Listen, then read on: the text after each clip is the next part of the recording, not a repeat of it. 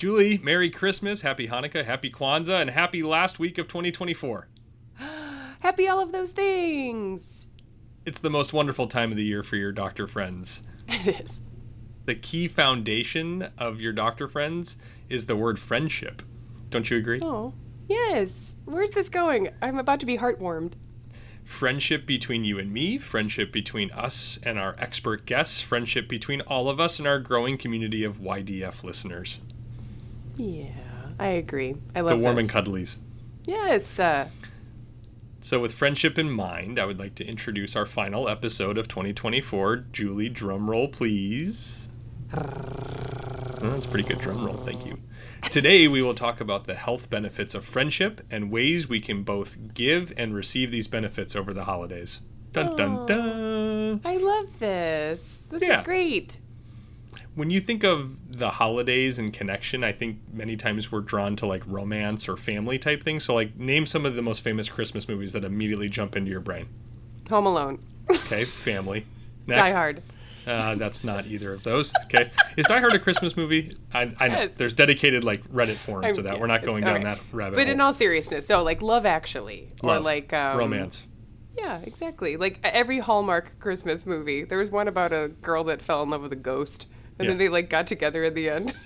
Like the end. Yep. Love, romance. So I wrote down The Holiday, love, romance. I said even Elf has a love story in it. Like True. it's but there's some family in that too. Christmas Vacation was another one I wrote down, family. A Christmas Story, family.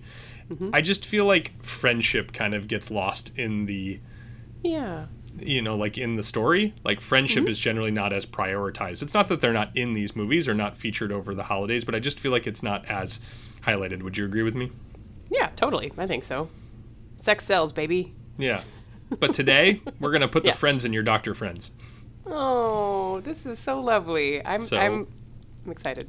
Yeah. So friend, will you join me in a fun holiday themed episode as we say goodbye to 2023? I sure will, friend. This seems great. I feel like we need Christmas music in the back of our intro. Let's see if we can make that happen. Dun, dun, dun.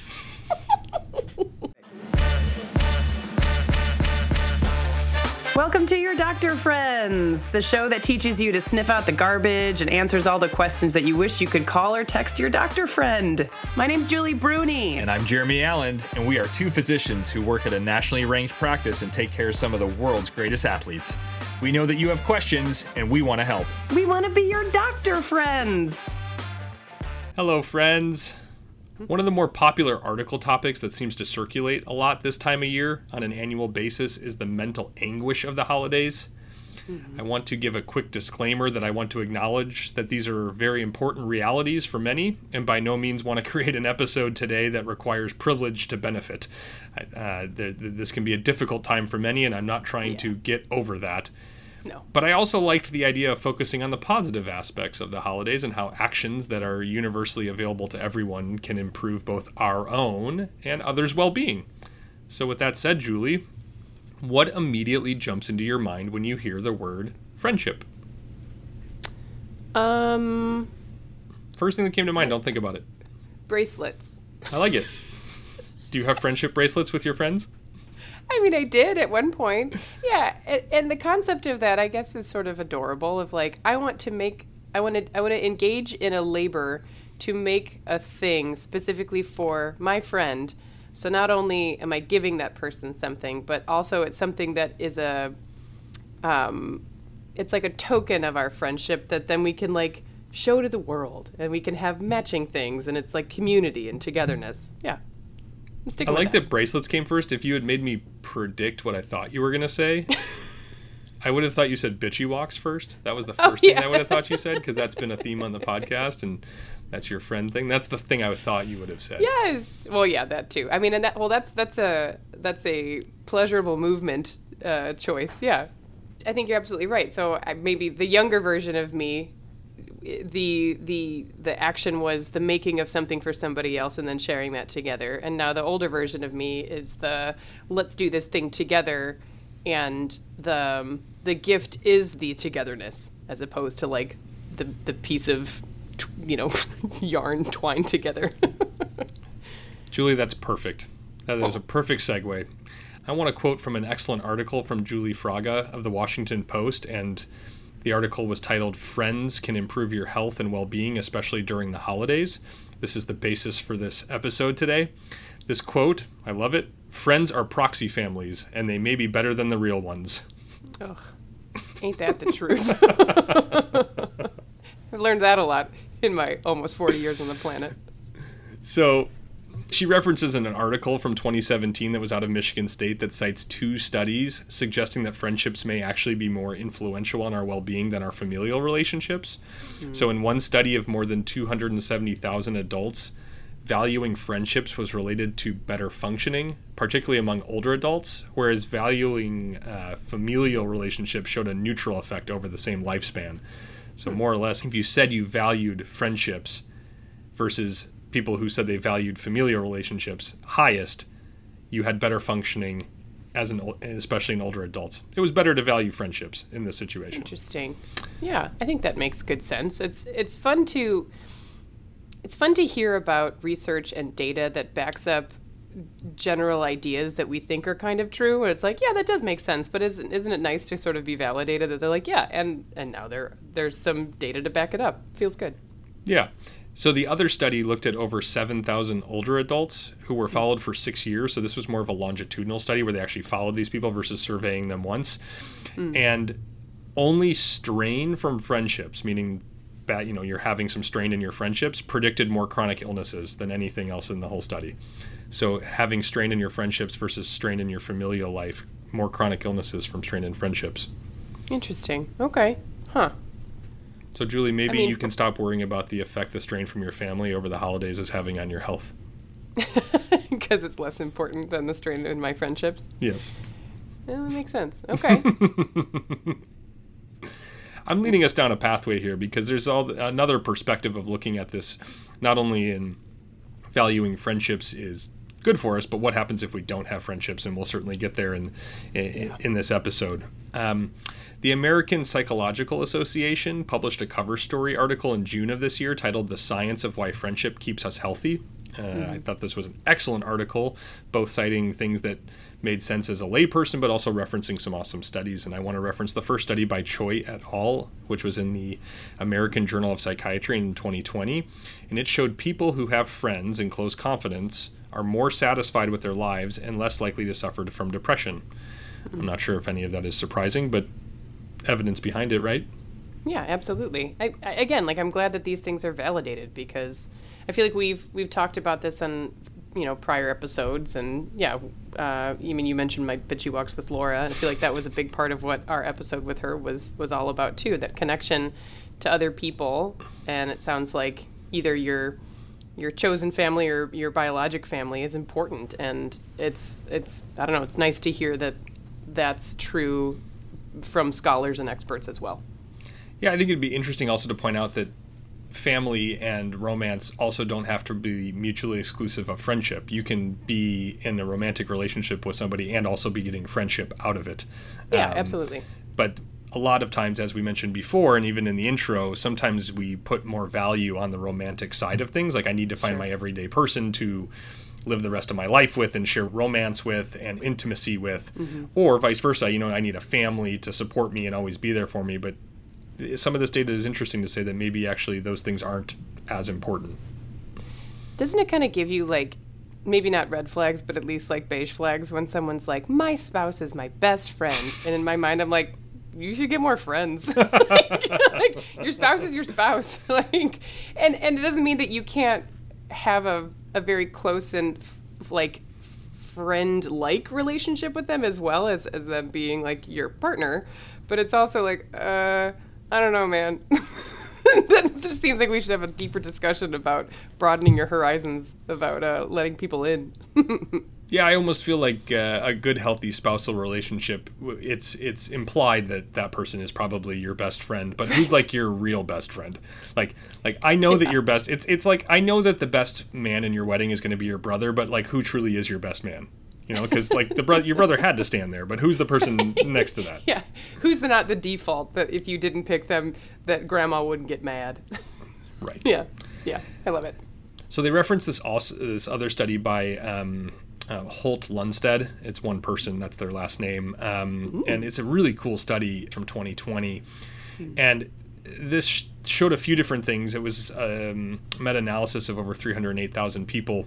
But it showed people who have friends and close confidants are also less likely to die from all causes, including heart problems and a range of chronic diseases, whereas people who are low in social connection, secondary to things like isolation, loneliness, or even just having relationships but poor quality relationships, they faced an increased risk of premature death, which I thought was interesting. Yeah. Well, I mean, I think that's valuable to me as an oversharer. Someone who is trying to get people in my inner circle most of the time. So out of this same study, and I feel like this is something that gets said, but people don't often know what they're referencing when they say it. They're like, I've heard this. But this was a study that showed people with no friends or poor quality of friendships were twice as likely to die prematurely and had worse effects on lifespan compared to smoking 20 cigarettes per day. Yeah. So this is that, like, you'd rather be like a smoker who has friends than somebody who doesn't smoke and doesn't have friends or is lonely. Yeah, and is socially isolated. Yeah, absolutely. Okay, good. Now I know where that comes from. It's not just an urban legend. It's one of those stats that I feel like everybody's kind of heard, but you don't actually know if you're just quoting something that was said on TikTok or if somebody actually did the study that showed that. And whose study was that? What Holt unpronounceable Lundstedt name? Holt Lundstedt was in the PLOS Medicine Journal. Okay, I'm sure it's been looked at in other studies too. So it's, again, I don't think either of your doctor friends are saying go out and start smoking cigarettes. But generally smoking cigarettes was a social thing where people got together and talked. I think the concept here is being lonely or being isolated or vice versa, having friendship is very important for our health and well-being, especially over a time like the holidays. Yeah, absolutely. Here. The studies that these people did were so staggering that the American Heart Association published an article in November of 2022 that literally was, the whole purpose of this article was to warn the public against the dangers of isolation, particularly for older adults. So, I mean, you think about the American Heart Association and always putting out things like, we need to take statins or control your blood pressure and caffeine intake based on our prior episode, but it was all about isolation and loneliness. So I think the organizations are coming around to the fact that this is a part of health. It's a social determinant of health to a certain extent.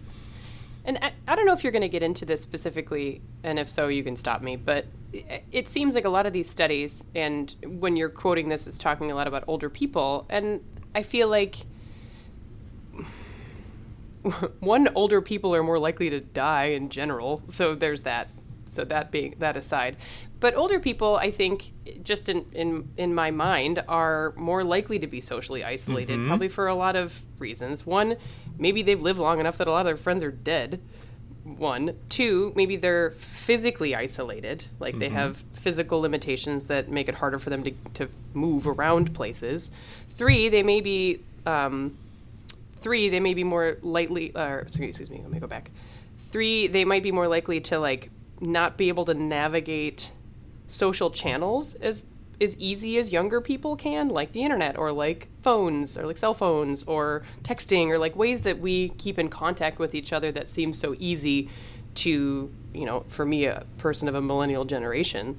So I wonder if there's, one, I just want your take on that. And two, is the onus on younger people to pull in the older folks? Should we be being stewards for them to some degree? I love where you're going there because, one, at the end of this episode, I have some ideas and I'd love to get your input too on some tangible things that we can do to improve both our own friendships and also how we may be able to help other people with this. And so you just mentioned maybe younger people making sure that older people, have connection. And I think that is maybe one tangible thing. But I think historically speaking, when we talk about the elderly, we just, social connection maybe wasn't highest on the priority list in terms of what's their health. A lot of times, you think about the list of things that you're thinking about for grandma and it's just well, are they socially getting out and enjoying themselves and being with friends just probably wasn't the highest on the list. And it probably isn't a huge priority for everyone at that age. I think the tendency is it's easier not to just, stay in. I think, even when you get to your mid-30s, sometimes it's easier just to stay in. Well, also a lot of these folks are probably retired too. After a certain age, like you're not going to your job 5 days a week or however however many days a week you work. But yeah, like a lot of friends I've made are because we're physically at the same place, and so you make connections there. And so if that's just taken away from you because you don't have that job anymore, that's got to make it even more difficult to have a just natural connection because people are physically closer to you. Well, I think it's the basis for why these retirement communities really exist, right? So people, when you move into these homes that only can be 55 and over, because you have people of like-mindedness who are, trying to share social connection, and I think that's why they've done so well. But no, I definitely think older people are more inclined to be lonely for the reasons that you listed. And so I think a lot of times through all these studies, the statements exist, like being in isolation, being lonely is not good for your health, having friends and having social connection is good for your health. And then it would always be especially in older adults, or particularly for older adults. Sure. And so the same way you would say, like RSV is very bad, particularly for young kids. Right. Same concept. Like it's not good to have RSV no matter what, but if you're between the ages of 0 and 3, it's probably worse. Yeah. The Psychology Association at the end of this article makes this statement to summarize that I wanted to quote. They said, given the clear benefits of friendship, psychologists say we should promote platonic social connection across society, including in school, at work, and in public places, such as on public transportation and through entertainment. And so I wrote, and thus the series Platonic on Apple TV+. Very good one. Very good. Yeah. The word platonic, I just don't feel like comes up all that often, but it's funny because that show just came out and I was like, oh, platonic. Yeah. Yeah. What is even the base of that? Should we look it up? Is it about Plato? I actually don't know the can I have an origin? I don't know. That's all the studies I have for the most part. I have some stuff I'd like to finish with, but anything you want to add to the studies while you Google where Plato came from? Yeah, it's just mid-17th century from Platonic with reference to a discussion of love in The Symposium by Plato. Oh, interesting. So, yeah. It is based on Plato. Mm-hmm. Interesting. Something he wrote about, apparently, a connection he had with, or, I don't know. Well, if you learn nothing else here, you learn that Platonic came from Plato. Okay, so maybe those listening, including yourself, Julie, feel like all of this is pretty obvious, and we've even mentioned that even earlier. Like, this is good. This is stuff I feel like I knew, but now I know that there's data behind it. So, Of course, having friends is good and being lonely is bad. So I'd like to transition maybe to a part of this episode in which how can we nurture these relationships around the holidays? What are some things we can actually do? So, Julie, I'm going to put you on the spot. Oh, no. What would you do for a friend to tell them you care this holiday season? Are you asking me about my love language? No. I'm kidding. Yes. Yeah, a little bit. I don't know. You ask me big, broad questions, and I feel like I have. I just want the first thing that comes to your brain. You have a friend and you want to show them you care. What are you going to do? I usually text them or send them funny little goofy cat pictures or memes or something dumb that made me laugh. I like how you think that there's like a right answer to this question. That was wonderful. I feel like I'm going to be judged in perpetuity, always. Before everything comes out of my mouth. We started a podcast. I hate it. Just kidding. I love it.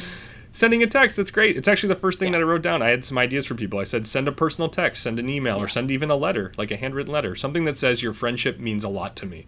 Something that says that I enjoy that we get to share connection and friendship. Nothing else beyond that.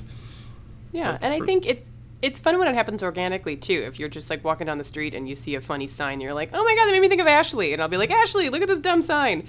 When I receive those things from people, it hits me in the feels so hard to be like, oh, I crossed their mind. And maybe it's somebody I haven't talked to in, 6 months or 6 years or something. And I don't know, those really hold a lot of weight for me, those moments. So I do feel like I try to be in the moment and pay attention to that kind of stuff. And if I do have that impulse, it's like, this takes me 30 seconds to do, and it might feel really good to somebody else. And that's, it's a low risk, high reward, choice.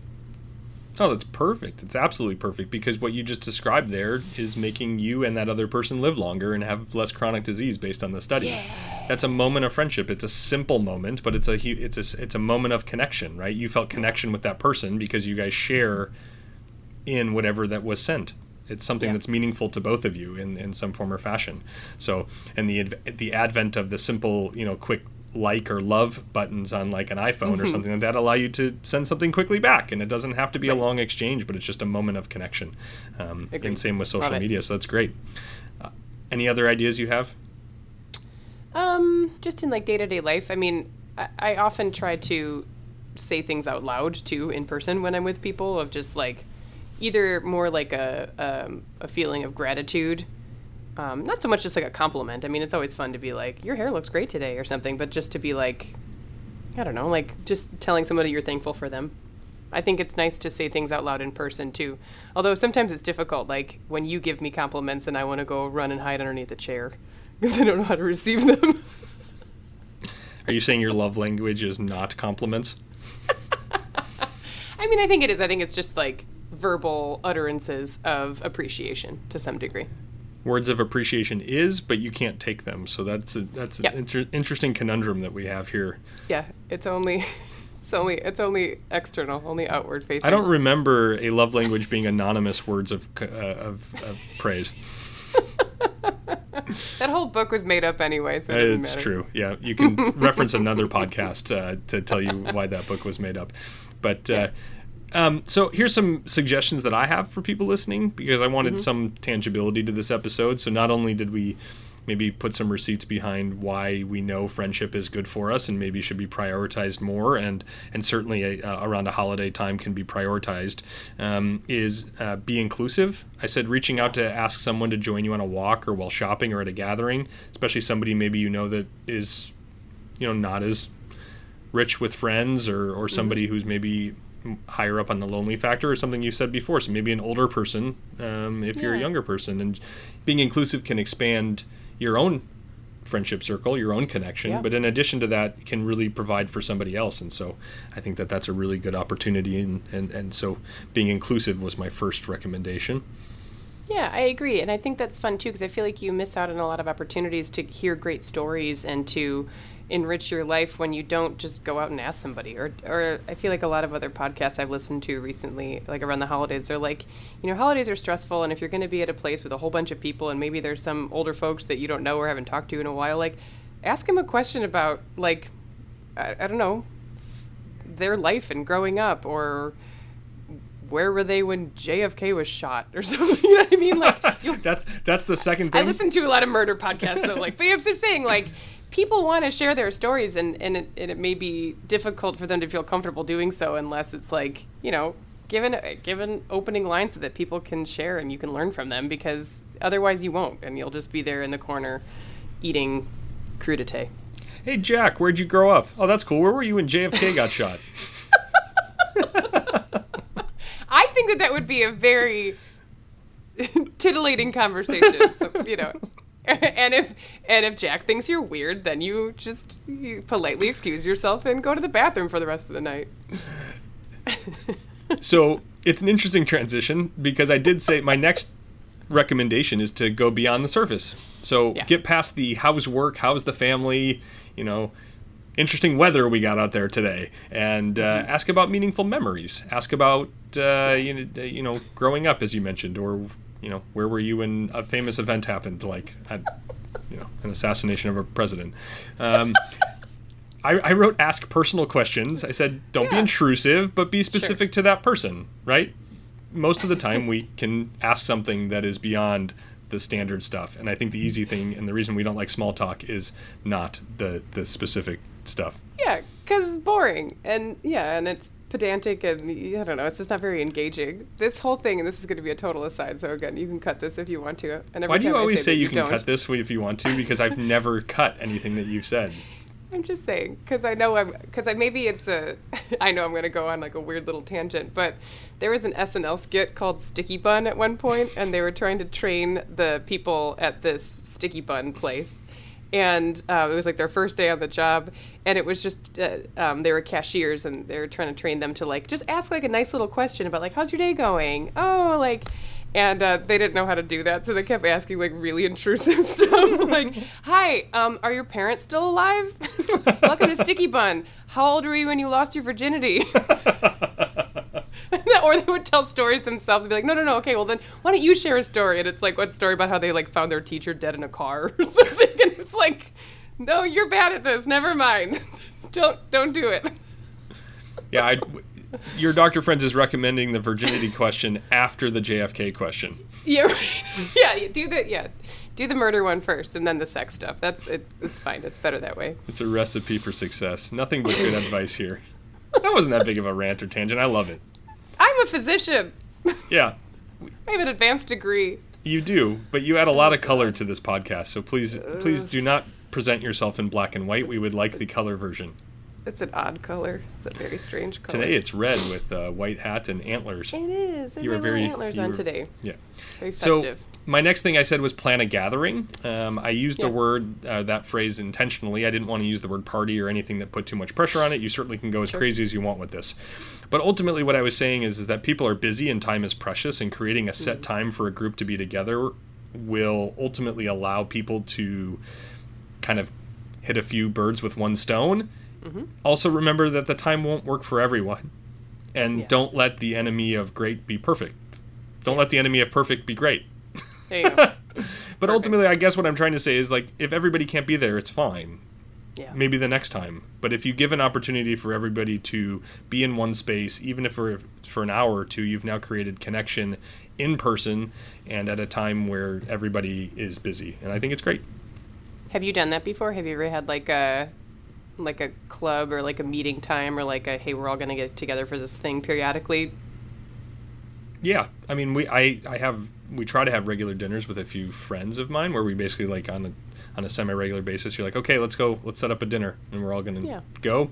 I think more locally, the concept would be is just opening the house and being like, hey, even today I got a text message from a neighbor that said, hey, we're having people over. Just come on over. Yeah. You know? I love that. So. Yeah, our block, because we have a cul-de-sac, we used to have it more frequently, and we just started up again having block parties, which is fun. And then, and this reminds me of my oldest sister, Becky.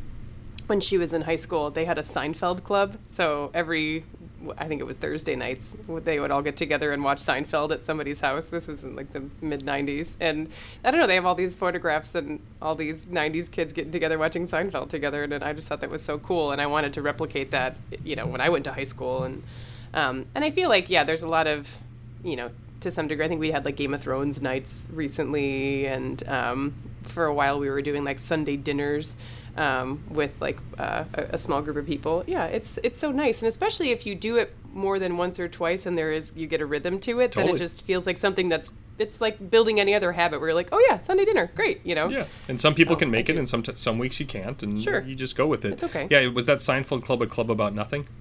It's very good. Very good. I'm thinking about the shows that we all got together to watch, and the first one that came to mind was the OC. So there's my funny. Yeah. You got Seinfeld, and I'm talking about the OC. We also, when we were in medical school, a bunch of us in medical school would get together and we'd watch Entourage fun. on HBO. Yeah. And Katie, my now wife, I think, were we married at that time? We weren't. I think she was still contemplating because I was in medical school. Because you were watching so much Entourage, and she would make like a big dessert for everybody. So there was like bribery too to come over. So that's good memories too. That's great. Look at this. Now we're getting like all nostalgic. I know. This is friendship. This is connection. Friendship.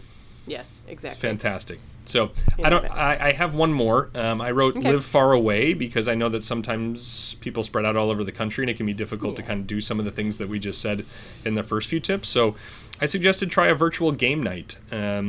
Especially over the pandemic, we did this. We tried Jackbox games, and I'm certainly not saying they're the only ones you could use, but the game like Quiplash, which was super fun. It takes away the monotony of a Zoom call, provides a nice icebreaker for conversation, and just feels like a good time, lots of laughing, and again, I think there can be a lot of connection with that. So that was another suggestion I had. Yeah, agreed. Yeah, that's really smart. I think we're going to do I have one sibling that doesn't live near us, so she won't be with us in person. So we're going to do like a Zoom holiday trivia fun thing with like all of the sisters, and then the kids and stuff are going to play. So that'll be fun. But yeah, smart. Anything you'd like to add before I wrap up this part of the episode? The old entree, as you like to call it. No, I think this is great. I love the validation and the reminder that how important connection is into our life, and it's something that needs to be cultivated just like anything else. And it can be easy to have a bit of a false sense of connection when you're someone like me who just passively sees things that people are doing on Instagram or on social media and being like, oh, fun, oh, look at, Ben from high school has a cool job as a camera operator, and Lainey's dog passed away, and like you're there for it, and you can comment and you can like or whatever, but I feel like that's still pretty surface level, and I feel like if that was enough for all of us, we would all be fulfilled by it. And I think it's, I don't know, not just my opinion that that's not enough for me.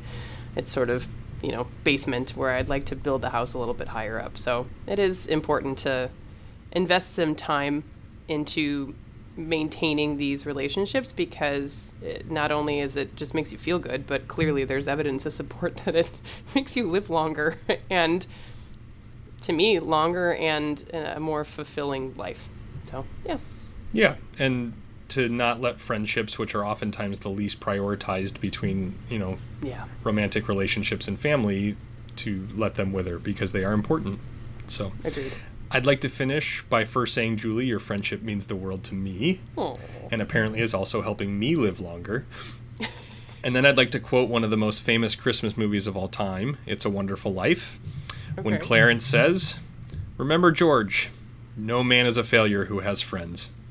No, that's wonderful. Thank you, Jeremy. I'm going to go cry for a little bit.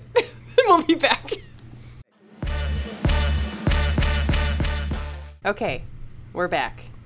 I'm gonna keep moving forward on this happy gravy train. All the warm and here. fuzzies. All the warm and fuzzies. I came across a really great article, and yeah, I thought that our holiday episode dessert topic would be nice to contain some good news. So I came across an article via Helio and a recent report from the American Association for Cancer Research, or the AACR, which is exactly what it sounds like. It's the main organization that does cancer research or aggregates cancer research in the United States.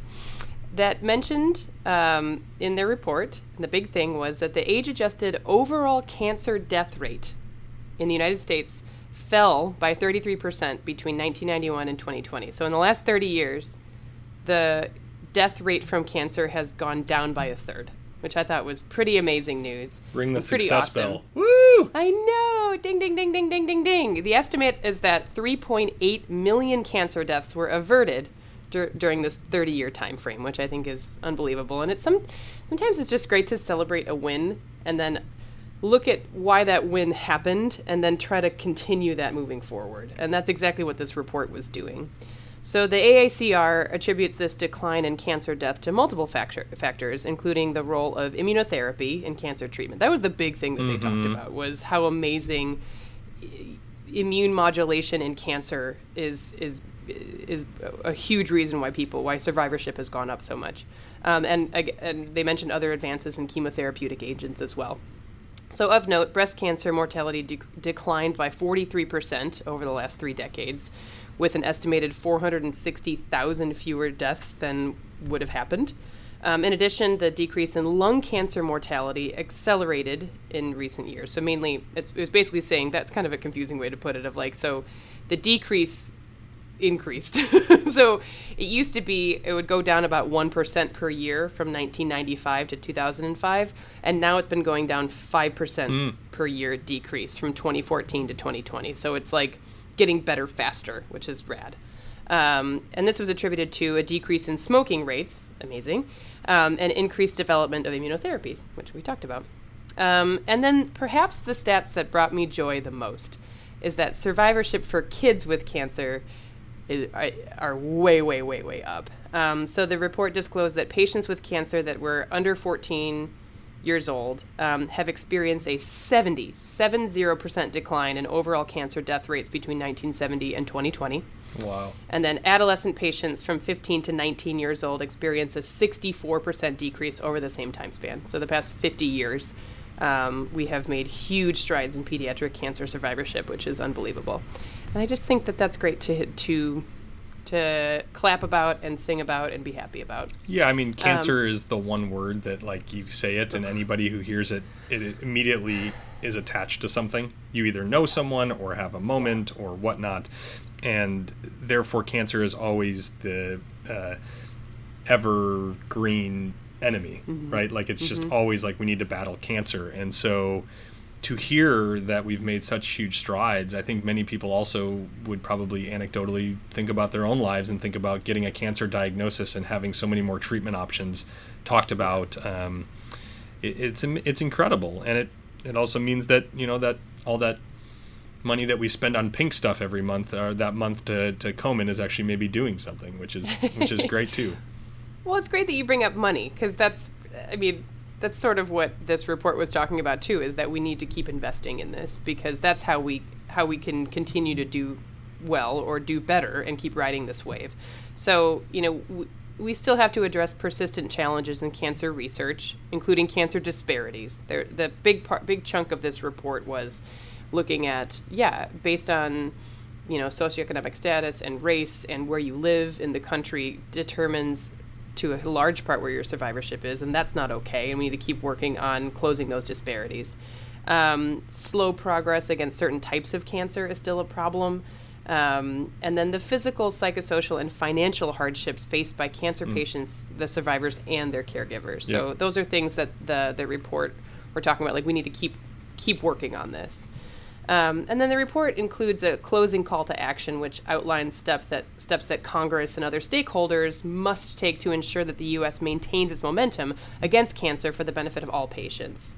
So to highlight the impact of federal funding and support, the NIH funding of cancer research has been critical in the development and approval of 354 of the 356 drugs used for cancer treatment in the U.S. patients in the last decade alone. So basically like 99.99% of the funding that created these amazing drugs came from NIH funding in the U.S. just in the last decade. And so that's governmental very, very important. funding. Correct, exactly. So in closing, here's a quote from the president of the American Association of Cancer Research, Dr. Philip Greenberg. He says, "The advances in cancer research, particularly in the last 2 decades, have been breathtaking. We are in an era of unparalleled opportunity to make even more breakthroughs for patients. For the cancer research community to achieve these breakthroughs, however, our representatives in Congress must continue to prioritize funding for biomedical research, from basic research to clinical trials."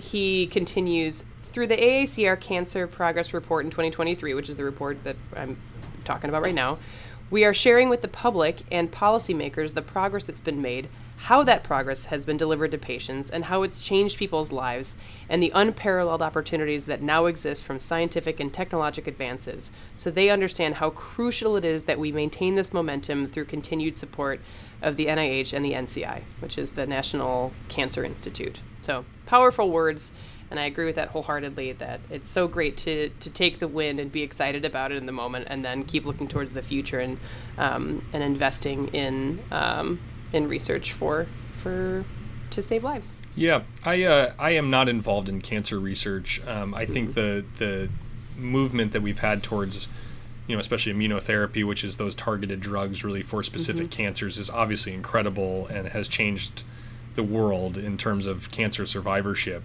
But I've always felt that, and it wasn't even brought up in this report, which kind of scares me a little bit, that we do not put enough time, money, and investment into diagnostics for cancer. And I think that many of the tests that we have for cancer are pretty crappy overall. I mean, if you look at breast cancer itself, which is far and away the most funded, like, cancer for research, right? We know breast cancer gets a lot of funding and a lot of support. Sure. The testing for it hasn't changed in like decades, right? It's still a mammogram, and breast MRI is certainly better, and there are certain advances within the mammogram, but most of the time people are still getting a ton of false positives with biopsies that I personally think don't need to happen if we were to put time and energy and money into doing a better job of diagnosing. Prostate cancer is another one that, frankly, it's one of those ones that gets an abnormal PSA, which is a terrible test, on top of like, it felt a little lumpy, and it's not even required to feel a prostate anymore because we're so inaccurate at doing it. And so you end up not even part of you end up basically going straight to biopsy, and biopsy itself is not benign. I mean, you can end up with complications from a biopsy. And so and even with the biopsy, they don't even know 100% which ones are going to be slow growing and which ones are going to be fast. So I've just highlighted 2 cancers, but my feeling is I would love to see more investment into research that are for those things. They're just not as profitable. The drugs make more money. They do. They save lives. I certainly don't want to belittle them in any way, and I don't think immunotherapy research should stop. But as a physician, I just feel like if we had better tests and knew who needed treatment and who could be watched and what was a false positive and what was false negative, it would be so much better. Yeah. I mean, I think it echoes a lot of the discussions we've had about many different topics here on the pod of early detection, prevention, and screening are so vital but so difficult because they're done on a mass level, and you have to do risk-benefit analyses, and it's just so, and it's not sexy. Prevention, we try to keep trying to make prevention sexy, and it's just so difficult. And I don't know, I think we can't stop talking about it because I think it's the only way to go. Well, thank you for that dessert. I want to send a huge, warm thank you to all of our listeners for an amazing 2023. This will be our last episode for the year, and we will see everybody back in January for some fresh content, maybe some up and up stuff to how do we start 2024 strong. It's been a great year for us, Julie. I feel like we've had a lot of growth. I hope everybody listening has enjoyed kind of watching us grow in terms of both our style and the formats that we've gone through. We have been connecting with more of you through social media and with our email address and even occasionally the doc line, although we can't respond back to that.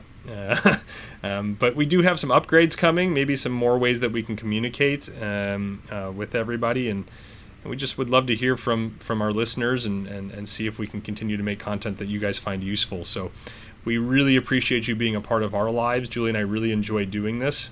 It makes me a better doctor, and it gives me more stuff to talk about with my friends when I get together for gatherings where I'm updating more than just the surface level topics of how's work going. Not just assassination and when you lost your virginity. Yeah. Once I'm past those topics, I can talk about my podcast. Yeah, your podcast. I echo everything that you just said, Jeremy. I would love to hear from our listeners more too. I mean, as it stands right now, probably the easiest way would be to email us at yourdoctorfriendspodcast@gmail.com or to direct message us on Instagram, or go ahead and comment on all the dumb reels that I put up there. Feel free. I'll write back to you. It's just me. It's me doing it. But yeah, I really, Jeremy, I value your friendship immensely, and I value this opportunity to be able to provide some hopefully helpful information to folks and breaking down some barriers that, doctors don't really have to hide behind all of the firewalls we put in place so that we don't feel vulnerable. It's okay to be vulnerable, and I've learned that a lot throughout the past year and a half of doing this with you. So your doctor friends value your friendship, and we hope everybody has great holidays and a really happy new year. Thanks for listening to Your Doctor Friends. The amazing music is credited to SkillCell with Pixabay licensure. The podcast is meant for educational and entertainment purposes only. The contents of this podcast should not be taken as medical advice to treat any medical condition in either yourself or others. Please consult a medical professional for any medical issues that you may be having. The contents of this podcast are the opinions of the hosts only and do not reflect the opinions of their employers or affiliations. This entire disclaimer also applies to any guests or contributors to the podcast. Under no circumstances shall Dr. Julie Bruni or Dr. Jeremy Allen or any guest to the podcast be responsible for damages arising from use of the podcast.